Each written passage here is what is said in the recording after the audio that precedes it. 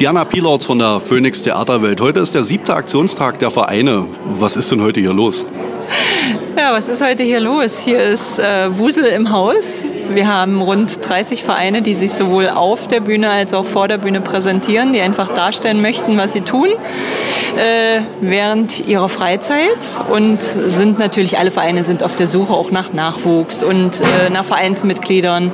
Und das soll eine Plattform sein. Und das ist nun schon zum 7. Mal. Und ich denke, das gelingt uns eigentlich ganz gut. Das Haus ist immer ganz gut voll. Dank der Förderung durch die Stadt auch brauchen wir hier keinen Eintritt nehmen. Jeder kann sich präsentieren.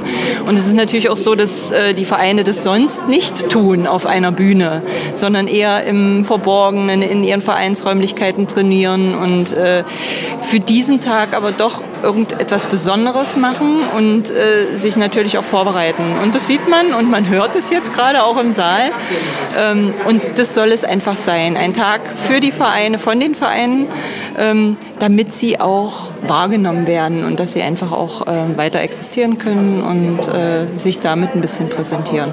Das klingt ja jetzt nach deutlichen Synergieeffekten. Auf der einen Seite kommen viele Leute wieder ins Phoenix, um auch mal wieder ins Phoenix zu kommen, den Bezug wieder herzustellen.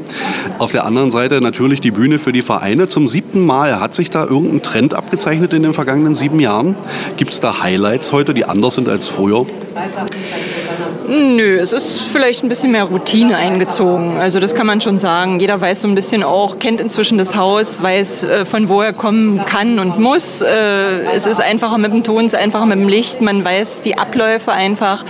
Aber wir haben auch selber als Phoenix Theaterwelt überlegt, was kann man denn mal anders machen. Und wir werden uns möglicherweise eine Pause gönnen, uns allen, und noch mal ein bisschen auch über das Konzept nachdenken und vielleicht auch mal, das muss man einfach auch mal machen nach ein paar Jahren. Man kann nicht immer das Gleiche bringen und drüber nachdenken, was machen wir mal anders?